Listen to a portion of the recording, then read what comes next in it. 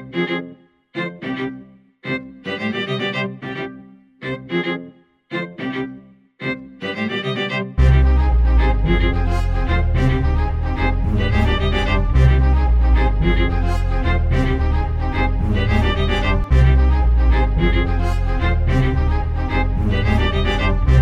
welcome to the Godcast with Benjamin Shelby, where broken people are made whole.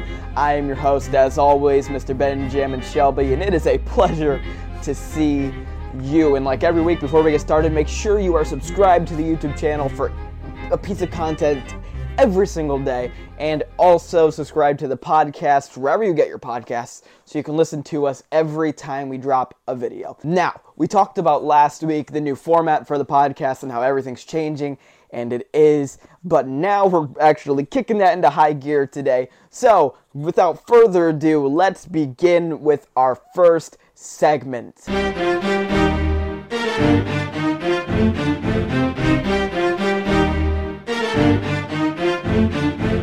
Blessings with Ben, our first segment of the night, where I'm just going to talk about the things that God has done in my life, and boy has he done specifically amazing things in recent times. So this might be a little bit lengthier than most of them will be, but it's been 6 months since I put out my last podcast. The biggest thing, the biggest thing in my life that God has done recently is He has shown me the love of my life. Yep, you heard me right. I am off of the market, and there's going to be a Mrs. Shelby by June 29th of 2024. I'm engaged. This happened about a month and a half ago now, and I can't even describe how excited I am about it, really. Most of you that are listening were close, and I already told you, or you follow me on Instagram or whatever, but man, the excitement that I have to start my new life with Megan. And here's a picture of her. If you haven't seen her, she's the most beautiful girl in the world, and I'm the luckiest guy.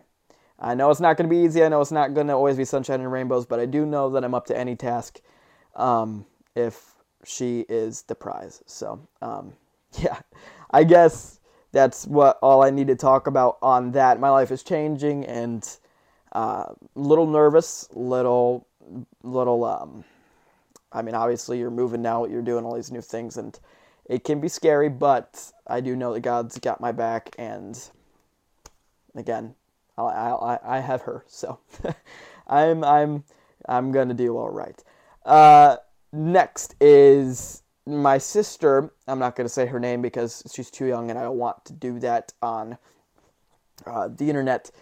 As of recently, she went to the hospital, and she had this, I don't know, this fluid or something in her shoulder. It was an infected lymph node is what it was, and I mean, it was like the size of a baseball on her shoulder, and she was in hospital for like 3 days straight, doing tests and stuff on her. She just had surgery about a week ago today, so she's good, she's doing well, it's healing, so I'm really thankful for that. But if you guys want to be praying about something, that is a big thing to be praying for, that the infection stays away, and she doesn't have to go in again, or worse.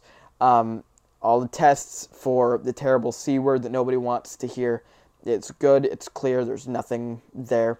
So always thankful for stuff like that.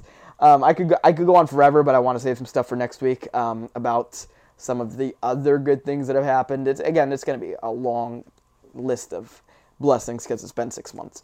So, yeah, I'm just really excited about all of those things, and I'm just glad to be able to share that with you guys. Now, with that out of the way, let's move on to the next segment, shall we?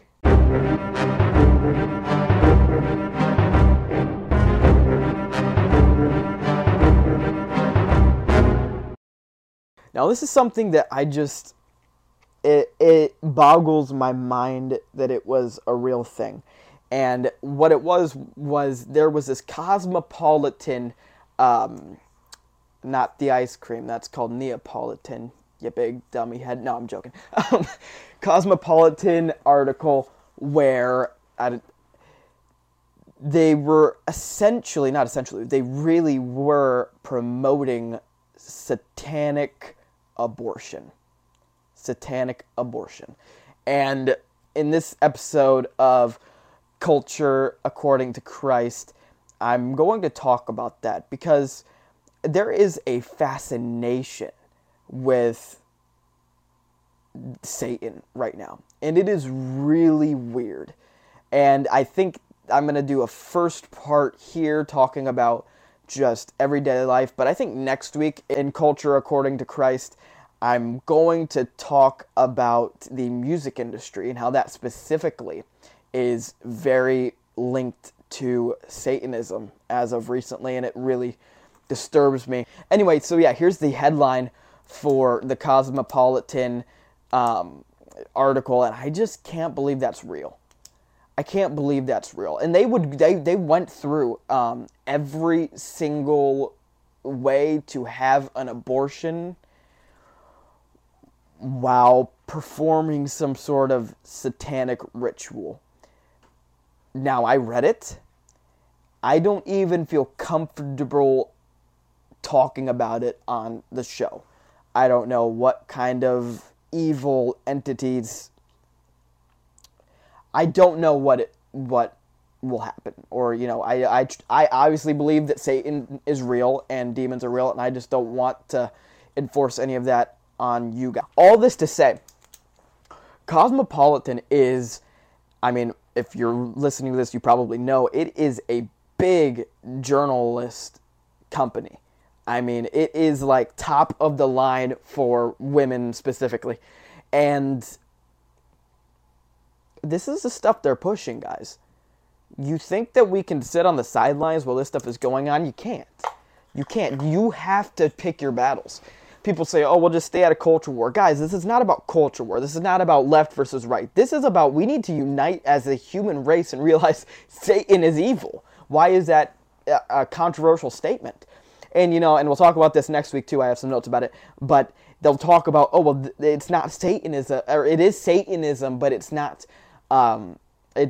worshiping Satan himself. What it is it's worshiping the idea of Satan and free will and being able to express yourself how you want. And you're like, if you listen to the idiotic things that you're saying right now, you are literally saying that you don't have free will unless you are a Satanist, which is wrong.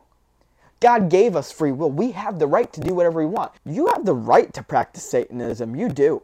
Yeah, it's nobody's stopping you from doing what you want. You have the right to do it. God gave us free will. You do not have the right, though, to take a child's life. You don't. None of us do.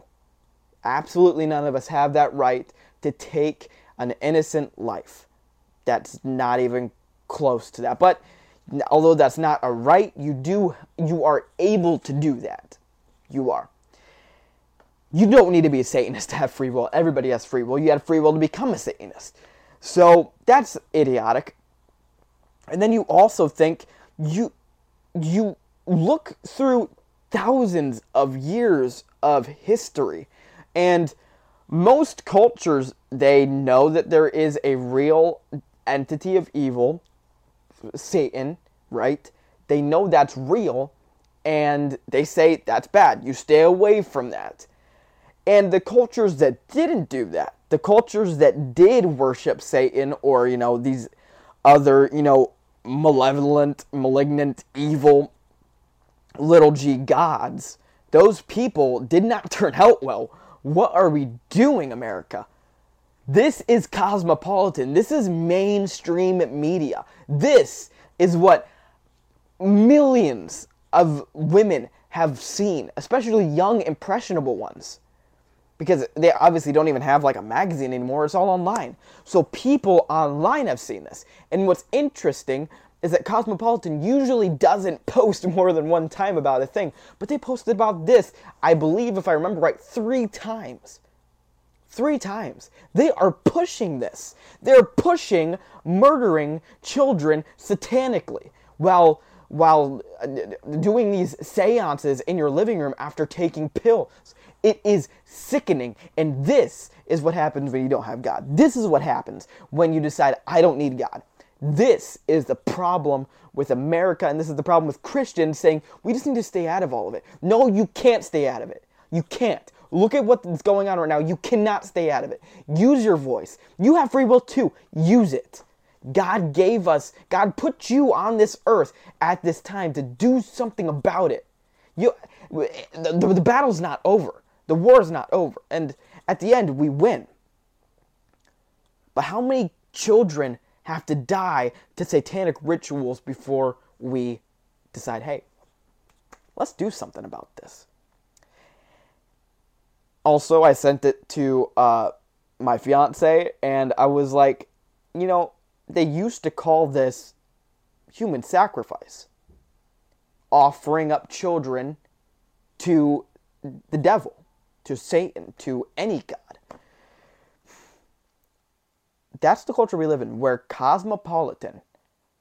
Because nobody will say anything. They are literally promoting evil things. Human sacrifices of innocent, unborn children. That's the culture, America. And it's time we see it through Christ's eyes. Now, with that heavy subject out of the way, let's move on to the message.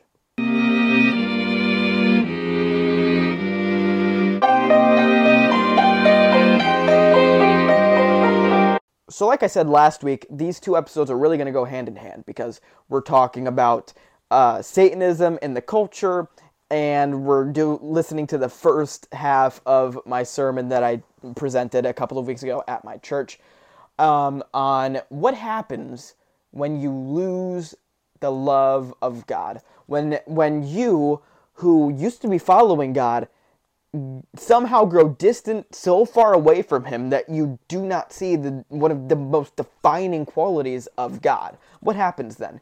And how do we regain that trust and that knowledge of who God is? How does that happen? Well, we're going to talk about that today. So I hope you enjoy, and I'll see you when it's over. All right. Let me get my Bible out here. How's everybody doing this afternoon? Woo! That's my voice. All right. We're good. All right. Hopefully that was a good wake-up call. I tell you what, I love the snow, but there's nothing like when it starts snowing that makes me want to just take a nap more. So I'm going to give you what the Lord had given to me. I do have to, before I get started though, ask, since you guys are the church body, to be praying for Nora, because obviously you guys know all of the things that was going on with her. She spiked the fever just like 10 minutes ago, so mom's taking her probably to the ER. So if you guys will be in prayer for that, that the doctor guides, or that God guides the doctor's hands in that. I know that God will get the glory through all of it. So this afternoon, I want to do just a general overview of not the entire book, but a good portion of the book, because I believe that this book is quite possibly one of my favorite books of the Bible, and maybe one of the most relatable and relevant stories ever recorded, where a nation on top of the world, living high on God's promises and blessings, that same nation grew to not see God's love anymore. And that same nation, they didn't understand what happened, yet somehow the one that they walked so close with, they started to not even see one of the defining characteristics of God, which is love. And I just want to do a little study on how that comes to fruition. And I'm talking about the book of Malachi. I know Pastor did Malachi not too long ago, and I just went through it in my Bible study not too long ago. But it is something that I think gets often overlooked, and I have just some things that God laid on my heart to talk about in this message. So there's 3 main points to this message if you're going to keep notes. And before I give you the points, I'm going to say a word of prayer, and then we'll get started. So thank you all, by the way, for coming. Thank you all for supporting me, as it really does mean a lot. So I'm going to get started. I'm going to pray, and then we'll get started in the Word of God. Let's pray. Dear Heavenly Father, God, I thank you for this day. I thank you for this opportunity, God, that you know I love so much. I do pray that you please guide my words, guide the way that I speak, God. I pray you please help me to focus on the message today, God, and I just thank you for everything you are. Thank you for all the people that showed up, and I do pray for Nora as she is going to the hospital, God. You know how much of a burden that can be on my heart, so I pray you please just comfort me in that and help me to just say everything you'd like me to say, God. I thank you for this opportunity again. In Jesus' precious name I pray. Amen. Okay, so we're going to begin, and we're just going to walk through the first 3 chapters of Malachi. And again, this is something I could talk for 30 minutes on every 5 verses of Malachi because I think it's so relatable to me, and I find myself in these pages. But I'm not going to talk over everything, and so I do encourage you, if you haven't read through it recently, to go through and read the book of Malachi, because there's a lot more to it that I won't be able to get into. And also, obviously, this is talking about the nation of Israel, but I believe that there's applicable things to our lives in this book. I believe there's applicable things to our life throughout the entire Scripture. I think that God gave us this Scripture so that we could live by the ways that He would have us to live, and to reprove. I mean, the Bible says that it's then not one jot or tittle will pass away. That shows that we are able to get something out of every Scripture. So we're going to get started in chapter 1. And point 1 is, I have written here, a sincere suspicion.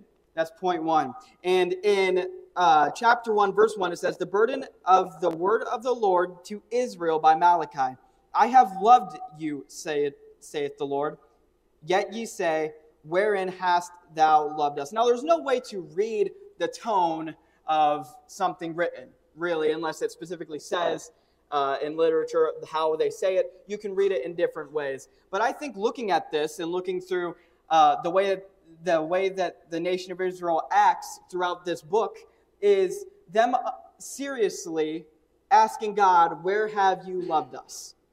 I don't think they meant it in a malicious way. And again, I could be proven wrong, but through this, because as we see and as we read on, it says that they were doing a little bit. They were partially serving God. That means that they probably partially wanted to serve God. So to one extent or another, I do believe that this is an actual question. God, where have you loved us? And again, that is a defining characteristic of God. One of the biggest characteristics that God talks about is that He is love. So for somebody to, at one point, be walking with God, at one point, wanting to serve God with all of their heart, get to this point, to not even be able to see one of the biggest things that God is interesting. And I think it's something that we all can relate to. And there is a point to be made, before I move on, that Malachi is a lot like Proverbs in this way, where there's a repetitive nature to it, where God says something of His characteristics or a truth, then the people question the validity of that truth, and then God gives them the answer. And I do have to say, I love that we serve a God who allows us to ask questions. Not in a malicious way, not to be like, oh yeah, well God, if you're so good, why would you do this? But to genuinely go to Him and ask questions, He answers. And so when we have these questions, we can go to God with them. So God says, I have loved you. He comes right out the gate saying, I've loved you, Israel. And they say, how have you loved us? And God gives them the answer. So in subpoint A of point 1 is the forgotten foundation of the Father. And we see that through verses 2 and 5. I have loved you, saith the Lord, but yet you say, wherein hast thou loved us? Was not Esau Jacob's brother, saith the Lord? Yet I loved Jacob, and I hated Esau, and had laid his mountains and his heritage waste for the dragons of the wilderness. Whereas Edom saith, we are impoverished, but we will return and build the desolate places. Thus saith the Lord, they shall build, but I will throw down, and they shall call them the border of wickedness, and the people against whom the Lord hath indignation forever. And your eyes shall see, and ye shall say, the Lord will be magnified from the borders of Israel. So when they ask, God, how have you loved us? God goes back and shows what he's already done for them. And that's something that I think we often do, right? I've felt this way. And God says, hey, don't you remember what I did for you before?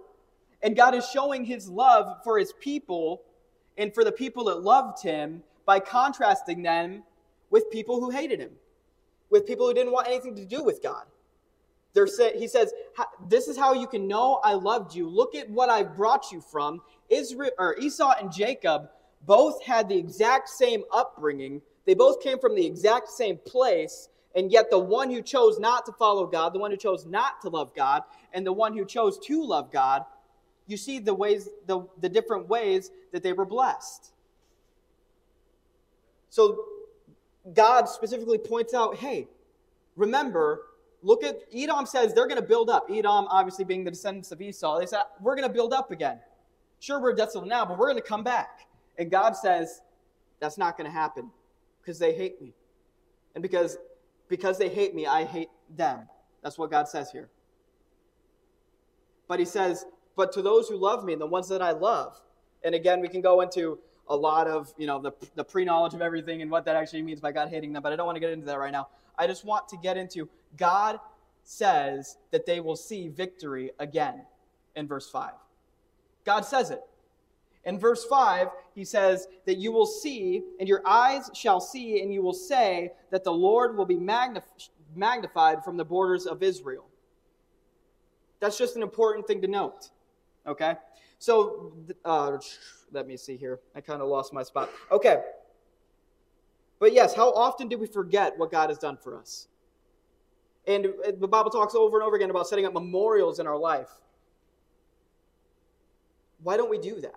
Or if we do it, how do we forget the memorials? You know what I mean? We have to remember what God has taken us from in order for us to move forward. It's the truth. So, subpoint 8 was the forgotten foundation of the Father. So they ask a question, God gives them the answer, and now we're seeing in subpoint B, the disrespected deity in verses 6 through 9. And we're going to break it down with each verse. A son, verse 6 says, a son honoreth his father, and a servant his master. If then I be a father, where is mine honor? And if I be a master, where is my fear? Saith the Lord of hosts unto you, O priests, that despise my name. And ye say, wherein have we despised thy name? So God says, if a father deserves honor, where is my honor? And if a master deserves fear, where is my fear? These are things that we all know to be true, that you honor your parents, you respect your masters or your what we would say now, employers or people in authority. God's saying, where is that for me? And it's interesting that he's talking to the priests, right? He's talking to the people who hold God's name. Back then, that's what they did. They held God's name. And now, who is that? It's us. Now, of course, we're not priests, but we do hold God's name. It's up to me. It's up to you. It's up to all of us to show the people who God is. Oftentimes, people don't read the Bible. I was at Dollar General last night, I believe, and I don't know if I talked to this lady about my faith, but it's really interesting the way that God works, because I was talking to her and I was checking out or whatever, and she said, so did you have a good Thanksgiving? And I was like, yeah, I did. And then she said, did your church do anything for Thanksgiving? I don't remember ever telling her I went to church. I don't remember ever doing that. But God calls us to carry his name. And the way that we respond to people, the way that we do things, it might be the only Bible that people read. We might be the only people that they'll come into contact with who wants to, or who sees God working through us. It's the same way with the priests. We are that now. We are the people who are carrying the name of God. And he says, it is them This verse is dedicated to the priests, the people who are supposed to be holding God's name. So God's name is diluted in verse 6. Then in verse 7, God's commandments are tainted. Verse 7, ye offer polluted bread upon my altar, and ye say, wherein have we polluted thee? In that ye say, the table of the Lord is contemptible. So if we're taking what this verse says, we can see that God's commandments are tainted when we do not give God what he wants. And we'll get into that more. But the point being right now is that you can taint what God has told us to do. If we do not follow through everything that God says, we can do that. They did not totally get rid of these sacrifices, guys. They were still doing that. They were still, if we're talking about modern day, they were still going to church. They were still maybe reading their Bible. They maybe still are doing all these good things. But they are being partial in the law. And they were becoming complacent with what they were giving God. And in verse 8 through 9, it's very specific. If verse 6 didn't nail it home, verse 8 and 9 nails it home, that God's people are at fault. That's what verses 8 and 9 says. It says, and ye offer if ye offer the blind for sacrifice, is it not evil? And if ye offer the sick, is it not evil? Offer it now unto thy governor. Will he be pleased with thee or thy person, saith the Lord of hosts? And now I pray you, beseech God that he will be gracious unto us, that this hath been by your means. Will he regard your persons, saith the Lord God of hosts. He says, it is by your means. What we're going to continue reading, it has all been brought on people because of the unfaithfulness of God's people. And I want to get back to the idea that they are feeling no love from God. None at all. They said, how have you loved us, God? They're not feeling any of it. How is that possible? Well, when you start, and we'll get into it later, but when you start to get away from what God says and you start polluting what God says for us to do, we no longer have that communication with him. They weren't feeling God's love. Why? Because they simply were not doing what they were supposed to do. Now, I do have to say there are nuances to that. Not every time that you have a feeling is because of your faults. Job also was that way, right? And it was very clear that that's not what happened. But I think that if we're feeling the absence of love from God and we're feeling the absence of God, this is an important quiz, if you would say, to take. Are we doing what God says? Are we polluting God's name? Are we tainting God's commandments? And the church is suffering from this. Not just our church, but I feel like every just churches as a whole, because all churches are the body of Christ. The church as a whole is struggling with people not doing what we're supposed to be doing. And hey, I promise you, I'm one of the biggest components to that. I promise you. And I want to say this statement, and I want you guys to write this down if you would. The great church destruction we see today directly correlates with the great church distraction we saw yesterday. The destruction we see today, the things that the way that God's no longer has, America used to be a Christian country. And there is a difference between being Christian and being saved. I don't want to get into that. But essentially, we used to want to do what was right. And we used to use an actual firm foundation to judge what is right and wrong. And clearly, that's not quite the case anymore. Why? Because the church is being distracted. And we can say church as a whole, but we all individually are the body of Christ. I can get distracted. I have been distracted. We can all be that way. The great church destruction we see today directly correlates with the great church distraction we saw yesterday. Okay, so that was point 1.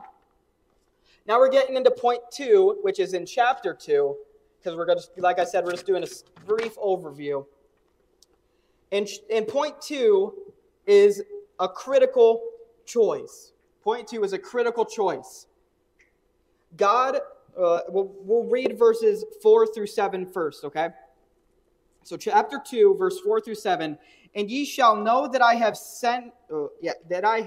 sent this commandment unto you, that my covenant might be with Levi, saith the Lord God of hosts. My covenant was with him of life and peace. I gave them to him for the fear wherewith he feared me, and was afraid before my name.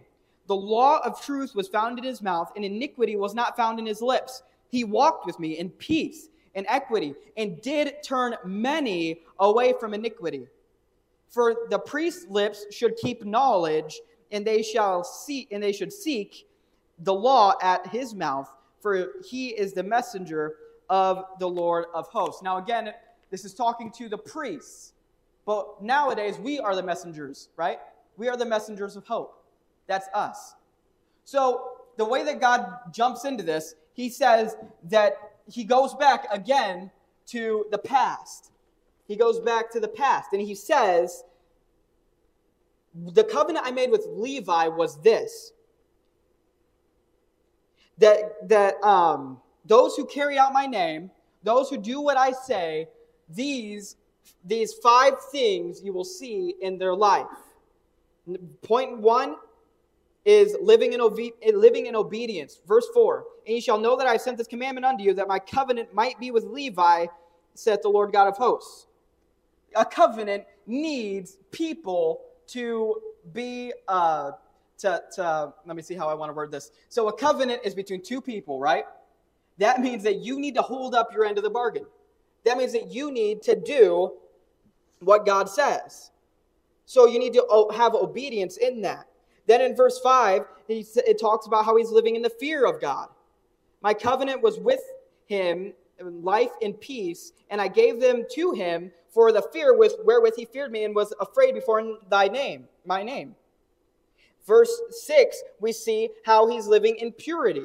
Verse 6, the law of truth was in his mouth, and iniquity was not found in his lips. What he said, how he talked, his demeanor to the world was simply that he was a pure man, Levi.